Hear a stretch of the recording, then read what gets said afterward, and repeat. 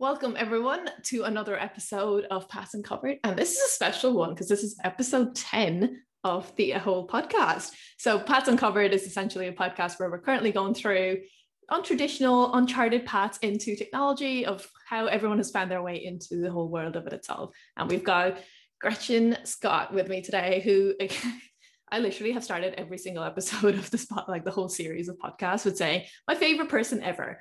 And it's becoming cliche, and I kind of hate that it's becoming cliche, but it's true. And it's a cliche because it's a true reason, right? But you are literally one of my favorite people, and she has to run Women Who Code, and there's so much more about her, and I will let her introduce herself. Oh my gosh, thank you for having me. And likewise, you're one of my favorite people in technology. And I think what you said there just is true. There are so many wonderful people in this industry. It's hard to pick a favorite at the moment. But to introduce myself, I don't know. I am a technologist. I currently work for Cloudflare, but I get to do all these wonderful, amazing things on the side, including run Women Who Code with Akansha and Gwenny. I'm also a mother. I'm also an avid and yet useless martial arts attemptee. And that's pretty much me in a nutshell. I like it. It's a really like a wholesome shell there as well. I'm not going to lie. I'm like, it's perfect.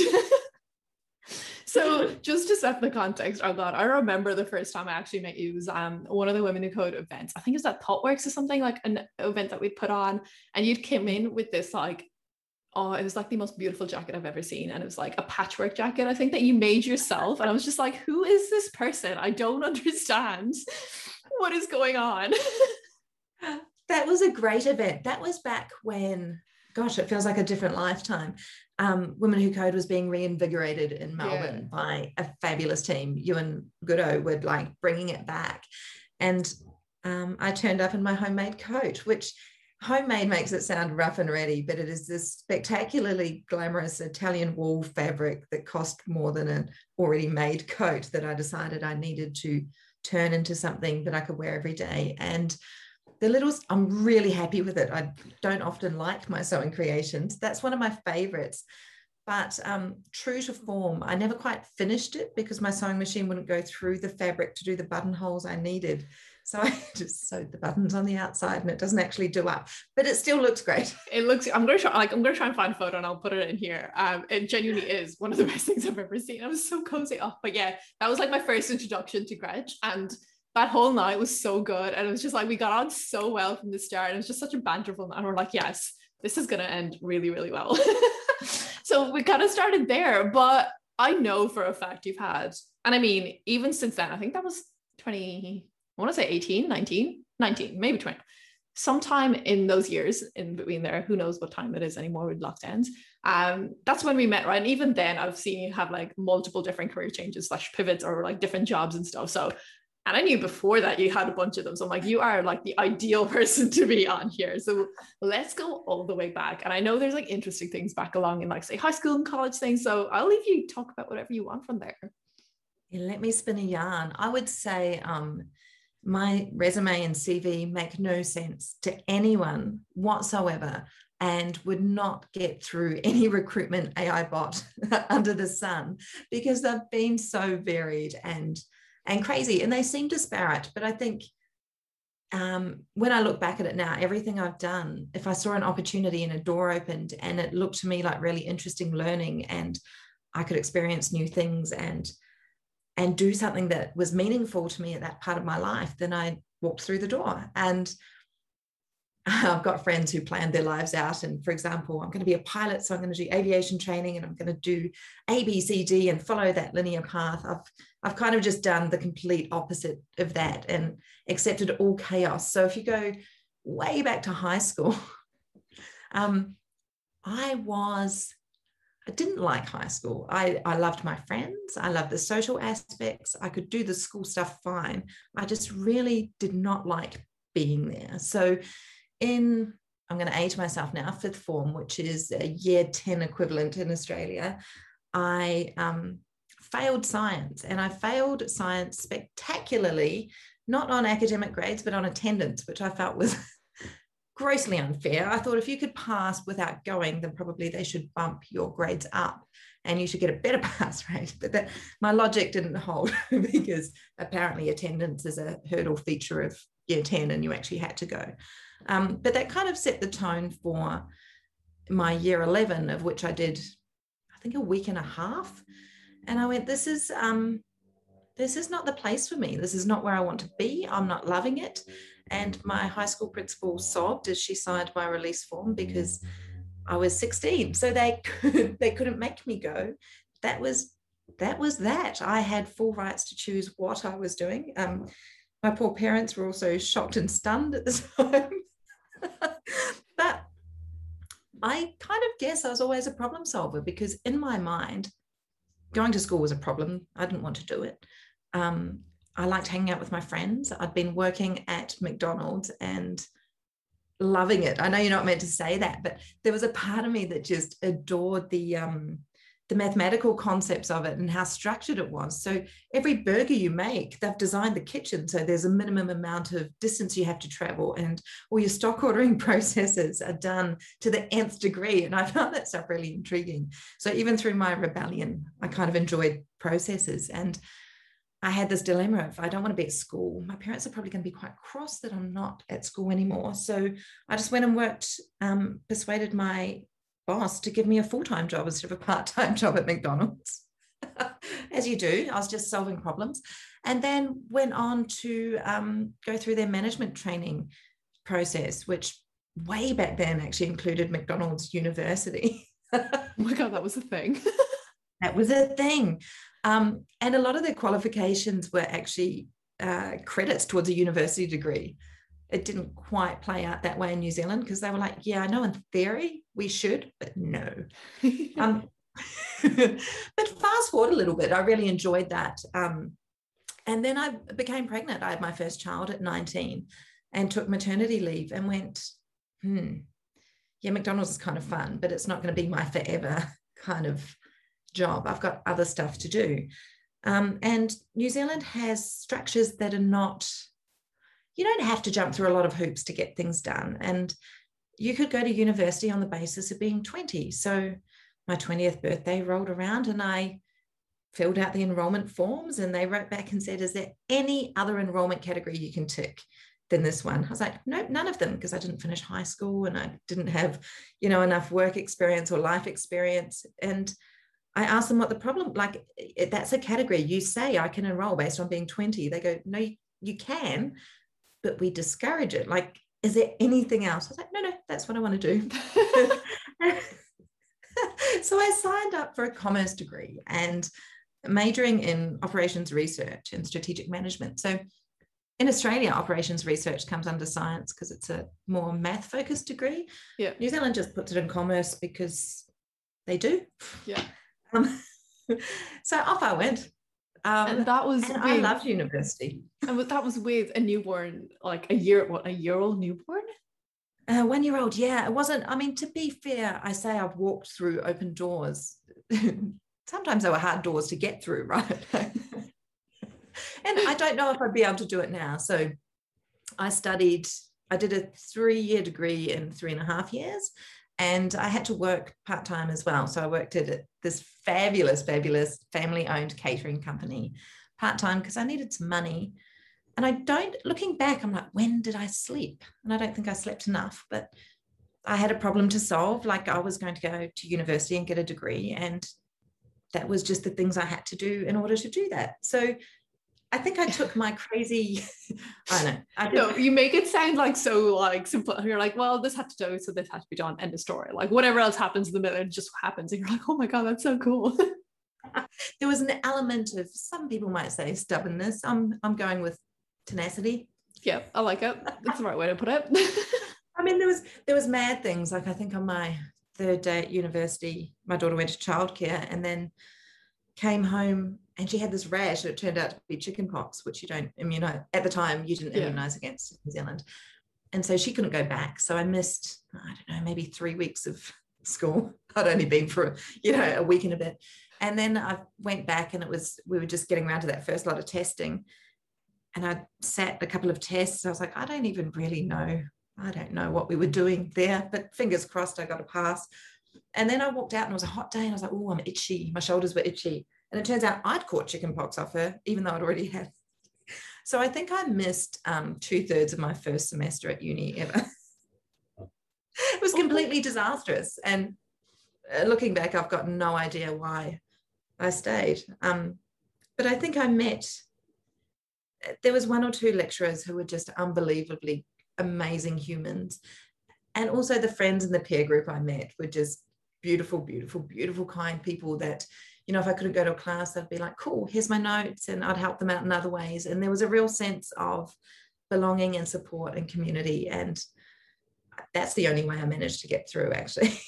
I mean, that's literally how I got through. And I think, I mean, look, I had none of the stuff that you had to go through to get through the degree. I mean, I was living in college. I had to just go around the corner 5 minutes away to show up to my like it was, but at the same time, I would not have graduated had it not been for the support system of the people in that course. Like, good God. No, there's no way. Best life lesson. Easily. Like, I'm just like, oh my God, people make such a difference. Oh my God, I need these the same people in every stage of my life to actually make it through. And I think that's so true, right? Like, it's a team sport. Whatever you're doing at that point in time, it's a team venture. It's not just you out in the wild on your own. Although sometimes it feels that way. But it was fabulous. And I think the operations research stuff that I really loved just actually tied into the McDonald's stuff I'd loved. So seemingly disparate, but actually quite well connected. Yeah. And then working at the catering company at the same time, I actually did little models of stuff for them. So I helped them with their stock ordering, and we figured out all these random different things. So I got to apply it in the real world, which is such a luxury, right, when you're studying, because often you go to university and it's like, here's theory and academia, and it's in this little closed off world that, you know, you can't integrate the two. So I think I was really lucky. And it's like, especially when they teach you, and it's always just like those things of in the ideal assumptions, and these are the assumptions we make. And like, especially for, I think we did financial maths, I remember doing like pricing of different, say, derivatives and stock options and stuff. I'd be like, the assumptions are the market is perfect, everything's known, the hypothesis works. And you're like, this doesn't work in real life. How does this? I don't understand what the point is. It's not how it works. I had one of the best lecturers in one of my final year papers, and we were down to, you know, the class had maybe 16 people in it, maybe 20 at a stretch. She did a lot of real world consulting, and she gave us this project in teams, and the course was hard. I don't say that lightly, because I found school easy, I found uni easy, but this paper was hard. And we were stoked because we solved it mathematically. We were like, woo, legends, check us out. Like, honestly, we are. And at that age, you know, you're 22-ish, we were godlike in our own minds. Yeah. So we went and handed our project in to the supervisor, and she read it with us there and asked us to explain a couple of things. And she goes, congratulations, you killed, I can't remember, it was like 800,000 people. And we're like, wait, what? What are you talking about? We're just doing our project so we get a degree. And she goes, yeah, about that. She goes, I gave you real world data. You solved the health. It was around the health system and optimizing for the best outcomes, depending on what you chose for them to be. And what we didn't realize is, and mathematically, if you're minimizing cost, you would kill off the sickest 5% of the population, right? Yeah. It doesn't actually make it palatable or reasonable or something you should even remotely consider. And at that point, with all our egos, you know, spectacularly high, she cut us down and went, I gave you data and you manipulated it and gave me advice without having any idea what you were talking about. And that's shameful. And it's stuck with me forever, because she's so right in terms of, we take numbers and they're an approximation of reality, right? Like, we know at the point when we're turning the real world into data that there's a level we're abstracting to that's not real. And then we do this analysis and the math thing, and we think we're a bit clever, and we are, because that stuff's hard. And then we pop it out the other side and assume it's a gospel truth that reflects everything. And it's like we completely forgot that first step. Anyway, look at me off on tangents. No. I had a great time at uni. I'm kind of like in that level of, is this the most important thing I've ever heard in my data science career? Yes. Like, it is. And I think this is kind of the whole ethics and everything about data science, and think like anything, well, not just data science, but like anything to do with helping humans and people. Like this is literally the key thing to remember, is like get the context right and understand what these mean in real life. And God, I mean, no one's actually said it like that. Like, I mean, I haven't heard anyone say it like that in those various, like, you will kill people if you do this. Well, she literally was like, congratulations, you killed. And I can't remember the number. And we were like, sorry, what? We had no idea. And we were so high on our egos and self-importance. It stuck with me for quite some years. I mean, I'm very glad you shared it. It's like, it's not going to stick to me. This is great. It was fabulous. But after university, and I mean, it was hard. I'm saying this jokingly, that balancing of having a dependent child, having very little income. I was so stone cold broke, it wasn't funny. Having to work part-time, never quite studying ever, or never having enough time to actually study as you would like. And to be fair, I'm not sure I even would have if I had the time, because I've never learned very well how to do that. Yeah. But it would have been nice to have a bit more space. It actually was a journey of stubbornness. It was stubbornness. I just held on until I got out the other side. But then I got to go out and earn money. And it was this, gosh, that was a relief. But I ended up, and how is this for diversity way back, or inclusion? So I went to the catering company I work for and said, I've finally grown up. I've got a degree. I'm going to go get a real job. And bless them, they turned around and went, what do you think this is? Like, you've got a real job. Like, sorry. And I go, yeah, but I want to earn real money. I'm an adult. So I'm going to pay back my student debt. And they go, why don't you just work for us full time then? And I was like, yeah, I don't think I can do full time. I've got a 5-year-old. And they go, cool, work 9 till 3. And I was like, yeah, that works. I will definitely do that. So this is 15 years ago. Flexibility was being offered in the workplace in New Zealand, and it was beautiful. And they let me make the job I wanted out of what was there, and the hours work out of what was there. I was just given, this is your remit of tasks we want you to accomplish. Go forth and accomplish them. We don't care if you do it here or, in your backyard, or like it was flexible working 15 years ago. And we seem to have forgotten that somewhere along the way. And we had the best time. We used to do all the luxury brands catering. We did 6-figure wedding receptions. We had fun, so much fun in hospitality. But then I decided I would grow up a little bit, and I moved up to the North Island. And I don't know how this happened, actually. Well, I moved with my partner because his job changed and he needed to move to that town. And then we got there and they go, oh, we're just pushing back your start date 3 months. And we're like, sorry, what? You what? We need to eat food. So I was like, I'll apply for a job. And in the newspaper, there was a job at an events company. I was like, I can do events. I did that while I was at uni. And I ended up running New Zealand National Field Days, which is the largest agricultural trade show in the Southern Hemisphere. And it's actually on at the moment, funny enough. And for the first time ever, I saw today, they are hosting a McDonald's stand on site. So it's all coming Everything's together. really just come back together somehow. It's like the circle of life almost. And so that was such an interesting, crazy experience, because it was it's a non-profit organization, and it was designed to bring the town and country together. So New Zealand's, it's a rural agricultural, that's their thing other than tourism.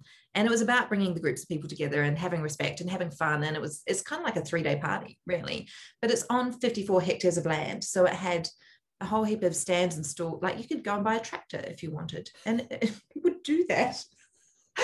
And likewise, you could go and buy fairy floss somewhere as well, and anything in between. Like we had tractor racing, we had wood chopping competitions, we had crop dusting, aeroplanes doing, I don't know what they were doing, it was terrifying.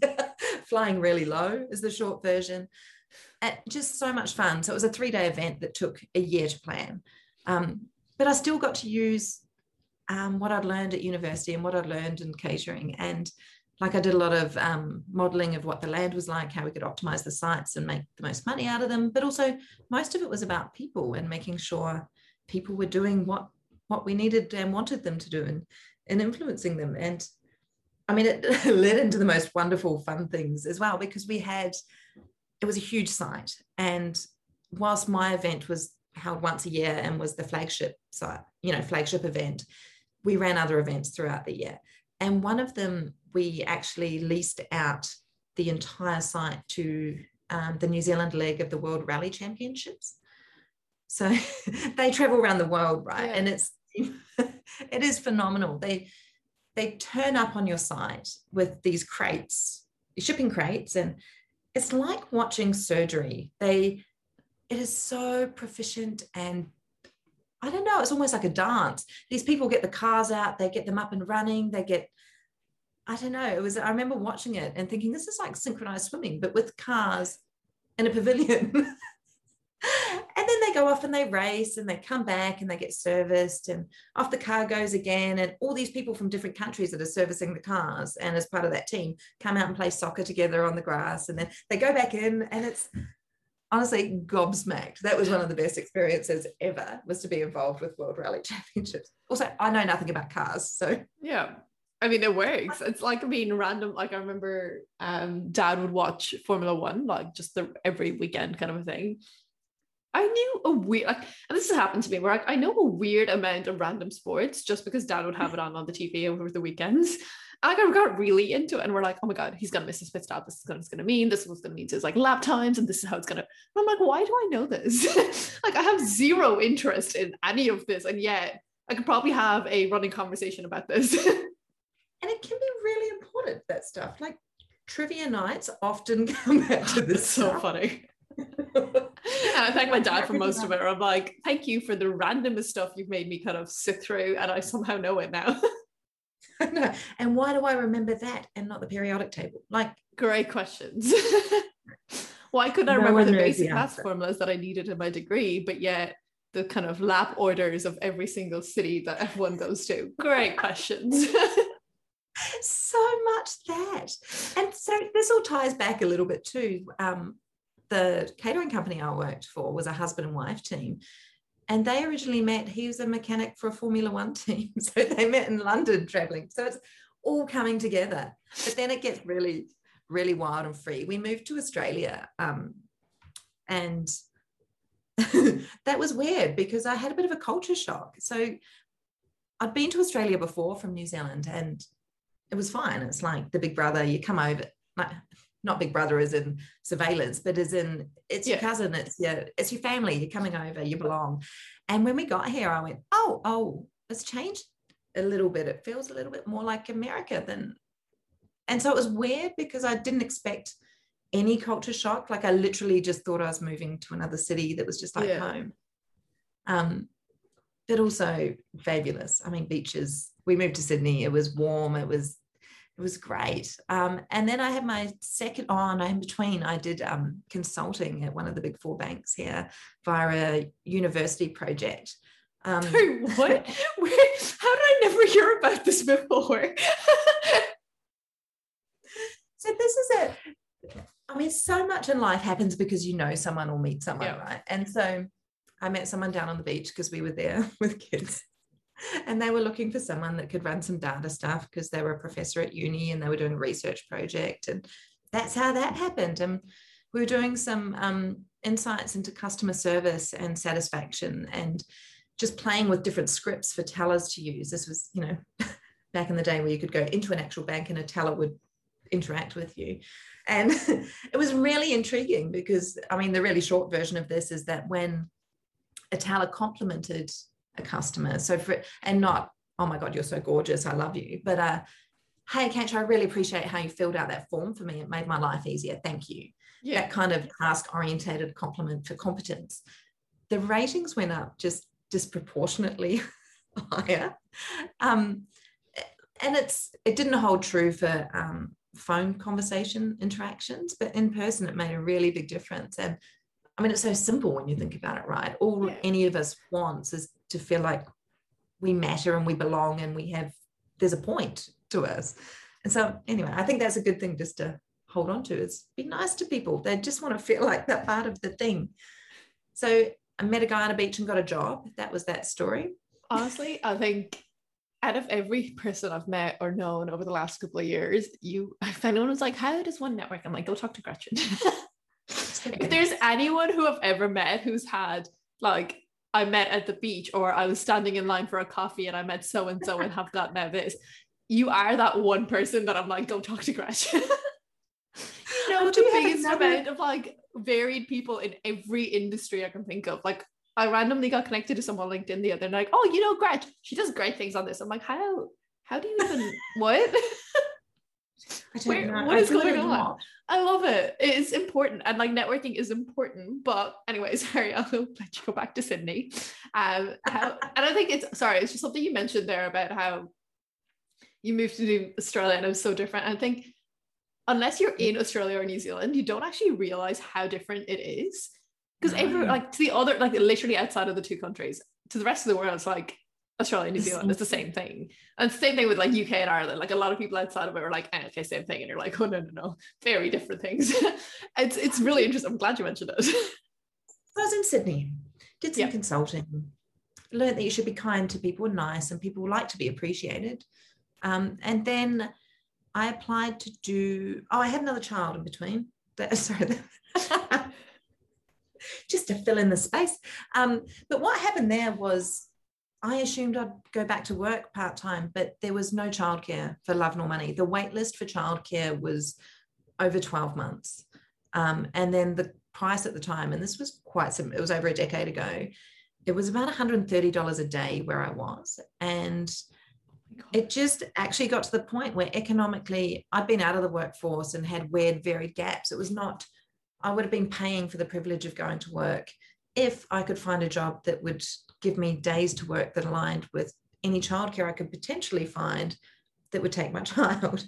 And I could not, I was actually quite keen to do that regardless, because I thought there's merit in just keeping a foot in the door, because it's hard to get back when you've taken time out. And I couldn't make the two things alike. Well, to be fair, I just actually couldn't get childcare. So it didn't matter what the other was. And we had no family or backup for any of the things. And private nannies it was just inaccessible in terms of finances. It just made no sense.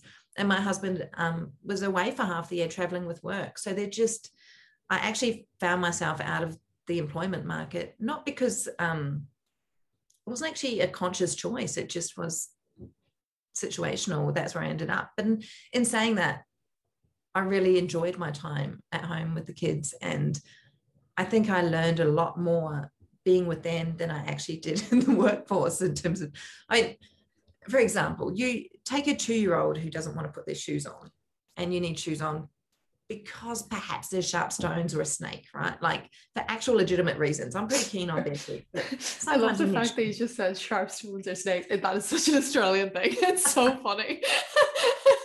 But yeah, sorry, continue. It's just I had to add that in. A very situational comment, isn't it? But do you try and persuade a 2-year-old to wear shoes who doesn't want to? And that makes any board meeting, any pay negotiation, anything else just pale in comparison. You really learn how to manipulate a situation and take an argument in a different direction and persuade. And at which points you just have to run a dictatorship as well. You learn a lot from small people. And it's hard learning, because the pay is pretty rubbish too, actually. It's a fair point. And I would say one of the things, I joke about the pay. Parenting, I love it. I love my children. They're like the best things. I truly adore them. But I think we don't respect parenting and how hard that is, the amount of time and effort that goes into it, the lack of pay you get. And I'm not saying you should be paid to do these things, but it has an actual economic value to our entire societal structures. But the thing that really kind of hurt me the most, and this comes back to my ego that I brought up before, is that I could go out and say, hey, I'm Gretchen. I'm a data scientist, and I get respect. If you say, hey, I'm Gretchen and I'm raising 2 beautiful children, people's eyes glaze over and they kind of skip away from you as fast as they possibly can. And wouldn't it be beautiful if we just had a little bit of respect for what parenthood entails, and that it really is a hard job that has value? That's I think it's very important. And I remember I've definitely said this on the podcast before, where I'm like, if anyone is looking to transition careers and looking to be like, every single thing you've done will translate to a skill that's transferable, again, go talk to Gretchen. Like I've said this in the podcast before, just so I can't remember who it was your skill set. I mean, and I think it was that example. Like I've heard you use that example before, where it's like, negotiating is a key thing that you learn as like a parent, and therefore it is a transferable skill, and not enough people will use that kind of a thing as like, yeah, I got this. I mean, I have the experience in this management. Just by raising kids. So much. You end up time management. I mean, the amount you can get done in a child's napping period is unbelievable. And prioritization, you pick that up pretty fast. I mean, and just stamina. The will to go on, I love it. Let me write your resume. So I kind of found myself in no man's land, really. I was unemployed, and it sucked a bit. But then I applied to do my master's at Melbourne Uni and got offered a full scholarship. So I was like, okay, team, we've lived in one place for a couple of years, time to go again. Yeah, this is my life as well. I'm like, I don't even know. I've lost count of how many cities I've like now moved and lived to. So I'm like, it makes sense. 3 years, I've had enough. Move on. I'm out. I'm done.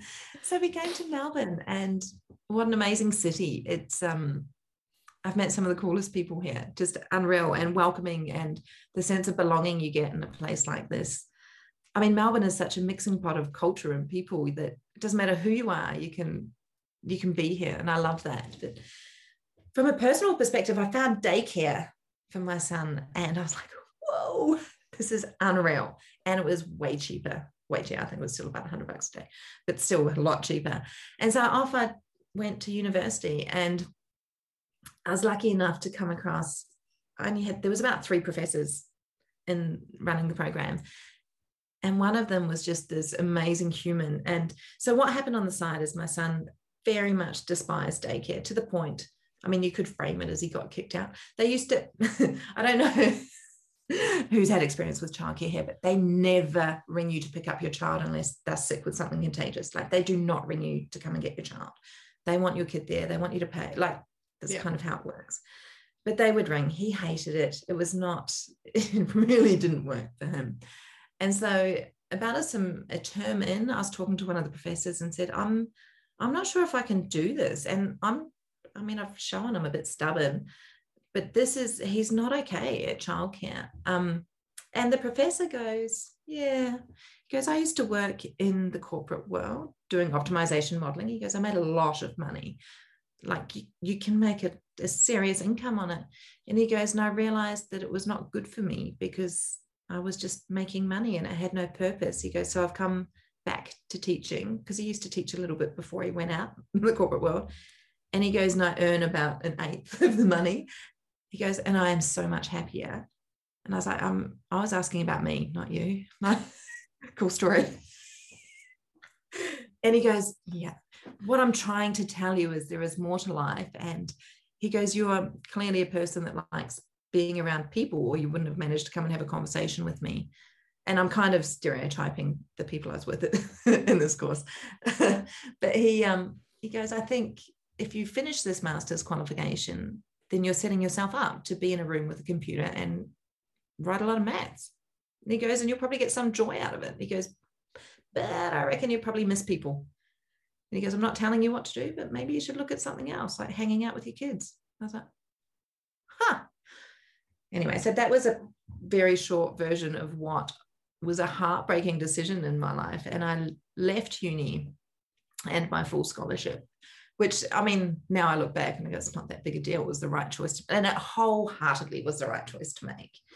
But there was a piece of me that went, I was getting back like a sense of identity and a sense of me and an ability to work and be kind of self-sufficient and economic. And I sobbed for maybe 2 days on and off. I was just like, I'm heartbroken. Like, I know there is no other way to do this. And I'd explored lots of options and I knew it was the right decision, but it just sucked completely. So after that, I kind of moped for a year. Well, actually, I didn't. I looked at what was going on. I like to pretend I did, with childcare and why the things weren't working, and did a lot of stuff with the kids at home to make sure that they were more okay. And in between, made some friends, did some netball coaching, got myself out in the community more. And one of the women I met through netball, her daughter played with mine, had her 50th birthday maybe, and her husband organised a surprise dinner. So off we go to dinner. And who doesn't love a dinner? Like getting to meet new bit. Like anyway, yeah. I was super excited.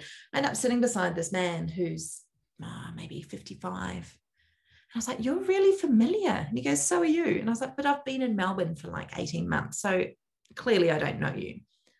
And we're talking about life and history. And he worked at Fonterra. And Fonterra are a dairy company, and they were one of the strategic sponsors of Field Days back when I was in New Zealand. So it turned out I had met him. And this is where I go back to Gretchen knows everyone and anyone for God knows what reason. And so we're sitting there having a glass of wine, eating this fabulous meal. And I'd said, "What are you up to since then?" Because it'd been a few years. And I said, "Oh, I'm just starting to look for the next kind of adventure, the next thing for me to do. You know, I've been at home with the kids. I'm kind of out of everything." And he goes, "My brother's starting his own business. I'll get him to give you a call." I was like, "Oh, yeah, sweet." Anyway, had a great night. A couple of days later, I get this phone call. This guy's a plastic surgeon, and he wants to start a business around breast augmentation. I'm like, "Wow, you're not really my people then, are you? Because, wow, I'm not, you want me to work in a business around fake boobs." And so it was a very short conversation. And then he called me back the next day and he goes, "I don't think I represented what I'm trying to do very well. Can we start again?" I was like, "Sure, give it a crack." And so he was explaining to me, and I had no idea how in Australia, if you do your medical training, you can call yourself a cosmetic surgeon, which is fine. You can, that's what you can do. So that entails breast surgery, you know, augmentation, all sorts of Botox. I actually don't know anymore. Things have moved on since I was in the space. But a plastic surgeon has something like another, I think between 5 and 7 years training around plastic surgery and wound care and all the specifics around that. So they're quite different qualifications. Yeah. And I had no idea that there was a difference between the two other than how you spelt them, right? Like, who knew? So what he was aiming to do was bring together, I guess in essence, a kind of educational marketing campaign around saying, you know, if you're looking at breast surgery, there is so much to know. And, you know, one of the pieces is a cosmetic surgeon versus a plastic surgeon. Another piece is around, you could go to Thailand and get the surgery, but a lot of plastic surgery success is dependent on after surgery wound care. So it was around being an educational piece. And interestingly, I learned that we don't track a lot of data around medical procedures in Australia at all. So there was a piece in there I got to do around looking into surgical outcomes and not just do the boobs look good or not, but around, is the patient happy? Is the doctor happy? What does happy look like? What does happy feel like? What is success? And so that was super interesting. And yeah, it was another job I got because I met a person somewhere. So fabulous startup. We actually got acquired by an insurance company. And then after that, I went, okay, kids are settled. I'm back in the world. I'm going to go back to uni and do this education piece because I feel like I still need to do it. And somehow in between, my degree had got old or expired. And the university said, you need to provide us with your year 12 math qualification.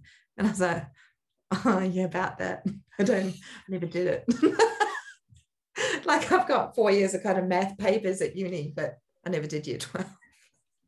And they're like, yeah, great, but you still have to do it. And I was like, oh, okay. So I did year 12. You can do it online. So I did a math paper, and it was a horrible experience actually, because literally they sent you a PDF, you read the PDF, you did some exercises, and then they gave you a test. Like there was no, there wasn't video content, none of it was interactive. It was just a bit rubbish. But I did that in a few weeks, and there were moments throughout it where, you know how you said in your year 12 account, there was just bits that you had to accept and move on. Yeah. I think I went through some of my degree like that. And when I finally came back and did year 12 maths, I went, oh, yes, that's why that worked. That's happened so much. It's actually disgusting to me. Like, especially the last 3 years, we're like, oh, that thing I just did for the sake of doing because I needed a solution straight away. That's what, Yeah. But also, I mean, it was, if someone had been watching me go through it that often, I would have been humiliated, but it was quite enjoyable too, to go, oh yeah, I got it now. I got it. So I went and did that. And then about that same time, the Formula One mechanic boss of my original catering company passed away, and it threw me. Like, he was one of my special people in my life, and it just literally, I kind of imploded, and I was like, I don't know what I want to do with my life now. This is wow. And I kind of just spun around in circles for a bit. And I thought, I like maths, but I like creative stuff. Like, I like sewing. I'll make a coat. I don't know what else. I'm currently in the process of making an electronic ball gown. So there's that. I'll let you know how it goes. But it threw me, and I was like, okay, so I need to find something that aligns with a bit of creativity and a bit of maths. And bless the internet for listening to me. They started sending me ads for web development boot camps. And the one time the algorithms have done you justice, I was like, yes. They did it good. So I applied for one, and they sent me back an email, and I had to click on the link, and the link was broken. And this kind of represents where my head was at. I was like, well, that's a bit rubbish, and deleted the email. And then I got an ad pushed for a different boot camp, and I was like, that starts on Monday. This was on a Thursday night. So I clicked the thing, filled out the form, and signed up to a 6-month full-time boot camp while I had 2 kids and a husband who was away half the year in a city with no family. And very little pre-research into anything. Like, literally, it was on a whim, and it was horrific. I got bashed every day with new content. I had no idea what I'd signed up for, but also I kind of enjoyed the learning. I just felt like I didn't learn enough of it deep enough at the time. I think you need to do the 6 months of the boot camp and then 6 months of processing the boot camp, because it probably breaks every adult education philosophy we know. I mean, yeah, like, it's kind of a 3-year degree shoved into 6 months kind of a thing, almost the same, like in an equivalent form, right? I mean, that's what they're replacing. Well, it actually is the qualification was a diploma of IT, which is a 12-month program. So yeah, there you go. It's like, so I think for some personality types, it's phenomenal. And if you can accept not knowing the background and just running with what works, then it's okay. And then you can backfill later. And what it does do is, I mean, they always sell themselves as, we will let you change careers into tech, or we will facilitate this. And they do that. They don't do it in a nice way. I mean, that visual you get of a boot camp of someone in military gear carrying a log through mud, that's the great visual to have, because that's what it feels like all the time. But the other thing that came out of doing a boot camp was you got to meet really cool people and more networking. Although I love that I never view any of this as networking. So someone said to me the other day, you're great at networking. And I was like, at what? No, but I mean, I say networking as a term because it's the over-encompassing term, but it's like, you're a people person, right? You just find your people. Like, that's what there's a difference there. It's a very big difference, let's be real. But yeah, that's just a term that everyone puts against us. It is. We need a better one. Well, I don't know. I find my youngest was saying to me the other day, I said, I'm catching up with friends. And he goes, I thought you're at work. And I was like, they don't have to be mutually exclusive. Can you call them work friends then? So I know you're at work. There needs to be differences. I need to put these things in categories because it works better for me. But it's but I think when I meet people are so interesting, and they have the best stories, right? And so much knowledge, and just getting to know other people's, I don't know, experiences and journeys. I love that. Yeah, I mean, like I was saying it to a friend who listens to the podcast, kind of like she's one of my, like, she's like, I religiously listen to this every like Saturday that it comes out, like I go for a walk, it's my walk time, and I'm like, my little heart, oh, this is adorable. But at the same, she was just like, it's just so interesting. Like, I mean, these aren't lives that, I mean, this is not careers that I would be doing myself, but I love listening to them. I'm like, it's literally the same thing. I'm just nosy at times where I'm like, I just want to hear your life story. I think it's cool. Please tell me. Tell me more. Like, how did you make that decision to do X to Y to Z? I'm like, amazing. This is crazy cool to me. Yeah. I love that so many people assume that I've made actual conscious decisions each time, as opposed to kind of glancing up and going, oh, that looks interesting. And just following it like a child. So I did the boot camp, and it was a wild ride. But survived it, got out of the other end of it, and they offered me a job helping to teach it. And I was like, yeah, well, this is good, because there's some bits I didn't get completely and I'd love some more time, and if it's paid time, I'm all in. But also your knowledge to be able to share content or learning, you are forced to get your head around it. And I know I'm a little bit kind of lazy in that regard, so I thought, this is good, I'm holding myself to account. That's literally how I learned. I'm like, I'll sign up for presentations where I'm like, yeah, I'll do a presentation on this new thing, and literally that's the only thing that'll actually make me go learn or try it out, because I have to show other people how to do it. Yes, it's like my corporate personal trainer, right? Like, it's perfect. Force yourself into a deadline and accountability.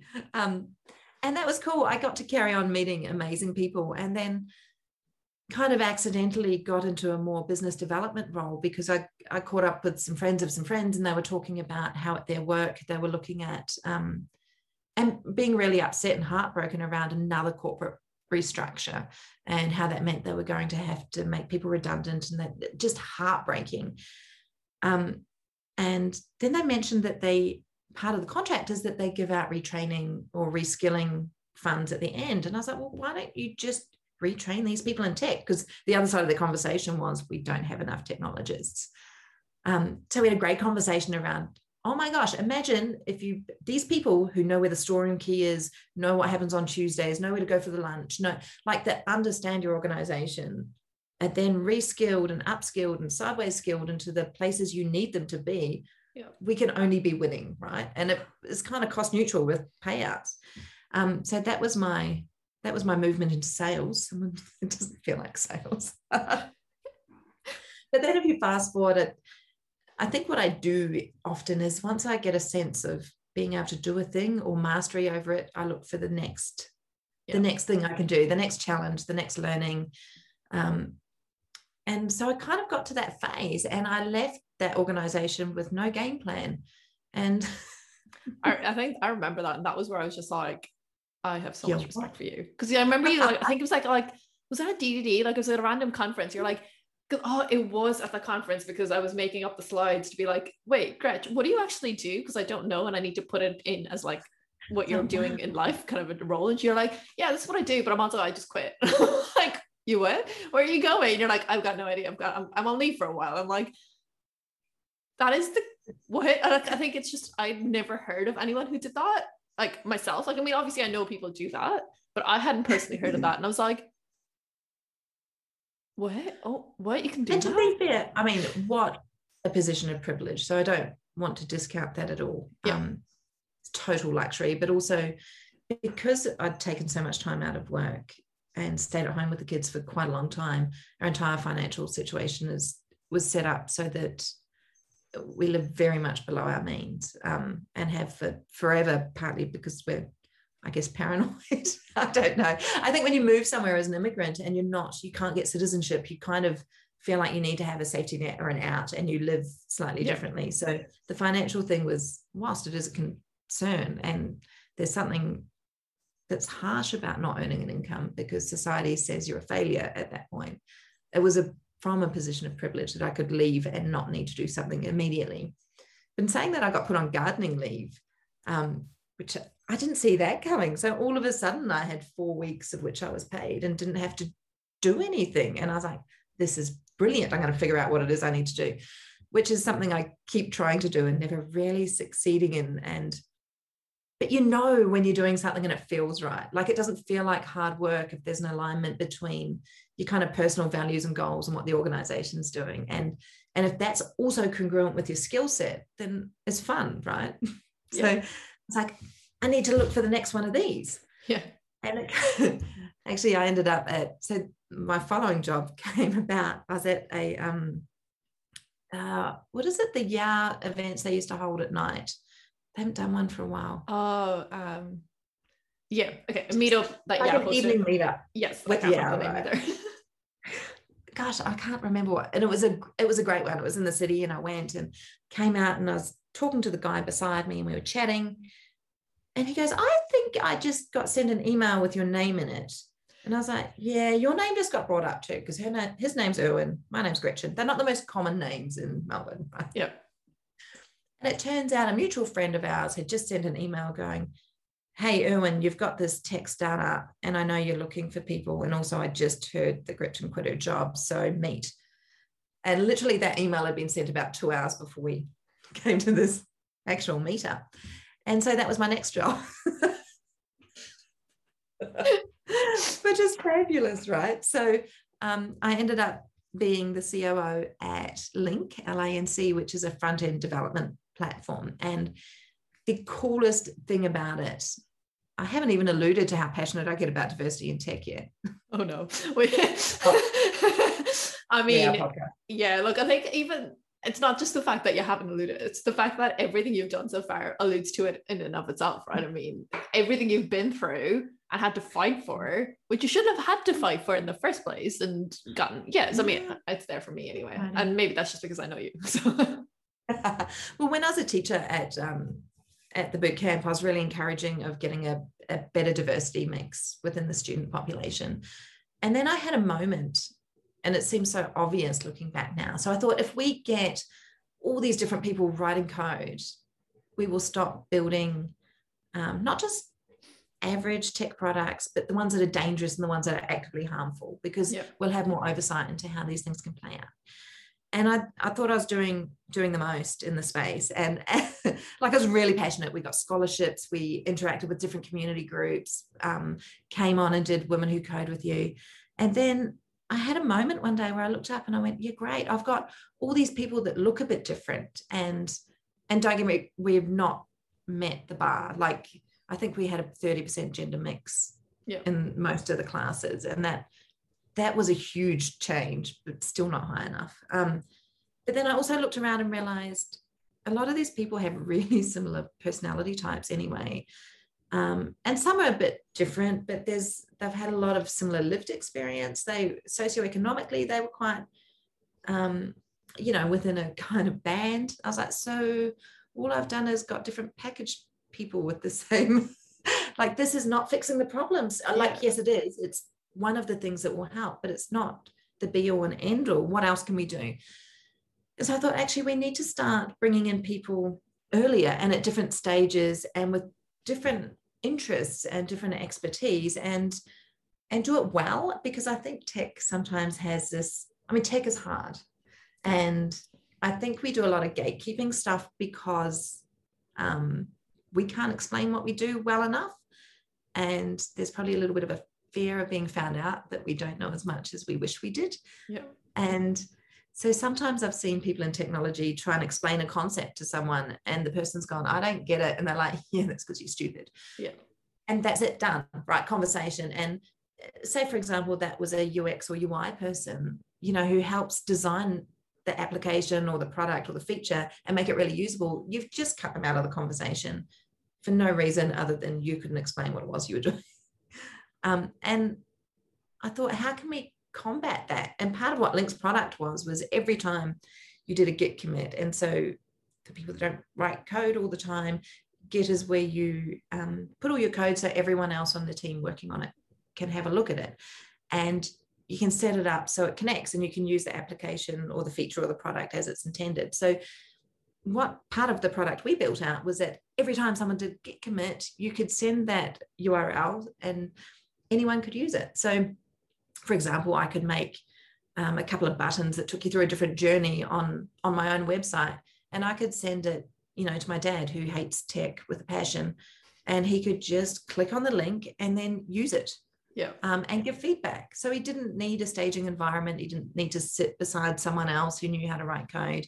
He didn't have to deal with the lingo and all the other stuff we have. He could just actually give feedback because that was valid. Like, here's skin in the game. I want to hear how he interacts with this. And there's no shaming. There's no keeping out. I'm so super passionate, and it's such a good journey at this company. So I went from being in a company with a fair bit of capital to a startup, and oh my gosh, so much fun. The Melbourne startup scene is unreal and a really great space to be involved in. There's so many different, like everything, different products being built, different companies started, different, government funding, state funding. It's so much fun. I really enjoy that space. But COVID happened, and that was, it was pretty rubbish for everyone, but it was just as, from a business perspective, we were ready to go to market and try and make some money. Yeah. And everyone we were selling to who would, be tech companies were like, we're on a zero spend. Like, your product's cool and I really want to use it, but we'll just use the free tier and we're on a zero spend. Sorry. So that was a bit like, do we just fail? What do we do now? And we had a crazy cool team, like a crazy cool team of 4 of us that grew to 5. But we came around to going, okay, we've got enough runway to last for quite some time if we're clever. Let's knuckle down and actually make the product even better. Because I think sometimes in tech we do this, if it's hard to onboard your stuff, then it must be a cool tech product. Like, it's got to be good if there's road bumps to get over, because you've proven how good you are at tech and that you belong here and you're awesome. We're like, let's not do that. Let's just go, you should be able to get it set up without thinking. And so I spent time doing that, which was, radical. And then we're ready to go to market again. We're like, cool, small company, don't have much money. How are we going to get the most reach for nothing? And we thought, let's hang out with the big kids that are doing great stuff in the tech space. And our product works really well with Cloudflare Workers, which is a phenomenal product in itself. And so our CTO was like, hey, I've got this blog post. What do you think? And Cloudflare went, yeah, cool, great blog. Yeah, let's share that. And also, should we acquire you? And we went, yes, you shall. So that was how that played out. So late last year, we were acquired by Cloudflare, and the team moved over in all different roles. And it's been super interesting just to go from a team of 5 to a team of 2,000. And it's such a journey. So I'm in a community role there, which is heaps of fun. It fits right in with everything we do. My personality type. And we're doing great things. I got to interview you on TV. So Cloudflare has their own TV channel. And so we've been doing work around showing what technologists look like and how they got to be where they are. Not as interesting as yours, because I have tiny time slots and you're getting people with cool stories. I've listened to some of your episodes and it's like, oh my God, cool. That is so interesting. But it's really, I think this sharing of journeys, and that technology is not just for the bro with the hoodie, is so important. Yeah. And then the other thing I'd say is I quite enjoy maths. I'm actually quite rubbish at it if I look back. It's not, other people get it a lot better than I do. My 12-year-old gets it better than me at the moment. He'll do stuff in his head. Okay, that's the answer. And I'm like, still haven't read the question. But I think there's space in tech for all the people, right? You don't have to be a math genius. And the reality is, if it's super hard maths, I'm just using someone else's library anyway, because they would have done it better than me. Yeah. And it's literally that. I think Kathy mentioned this in her podcast episode where she's like, I don't care if you're working at Microsoft or Google or Amazon. That doesn't mean, that's not the only qualifier for working in tech. If you are working in a store using a program to put your data in, you are working in tech. Everything, she's like, there's not a single job left in the world that isn't really working with tech anymore. Everybody works in tech, and it's just the qualifiers that we seem to put in front of it are so different. I was like, That's a great way of looking at it. My daughter rebels against tech. She said, I hate technology, I'm not in tech. And then in the next breath, we'll talk about the videos she's been editing or the WordPress site she's just put up. And you're like, okay, you go on not being in tech. Let me know how that goes. It's just not an option left anymore, is it? Like, I mean, if you have a smartphone, you're in tech, and this is it. Look, I think we might have to leave it off there for today. I have absolutely and I knew this was going to be a good conversation, which means you've had like anytime we chat, we've always got these like random tangents we go on, and it's perfect because it's all the things that we love talking about. So it worked out really. And thank you for being so open and willing to share about like the dark parts of it, right? I mean, it's like, well, yeah. Like, well, it's not all unicorns and rainbows, right? Exactly. Sometimes it's just really rough. And like dropping out of the degree and stuff. And I mean, the fact that there are great decisions that happen, but also having to let go of those great decisions for other things, it's hard. And again, not enough people talk about them. So I'm very glad that you did. We don't. We pretend it's all smooth. Yeah, they really do. And I don't know why we do it. And I'm hoping one day soon we'll start just admitting to it. Maybe one day. I mean, well, I say that. Yeah, well, so who knows? But look, we'll leave it off there. Thank you so much for your time and coming along today. I'm very much appreciative. Thank you for having me. Oh, well, look, we'll leave it there and we'll be back in 2 weeks' time for another episode, and enjoy life until then, I guess.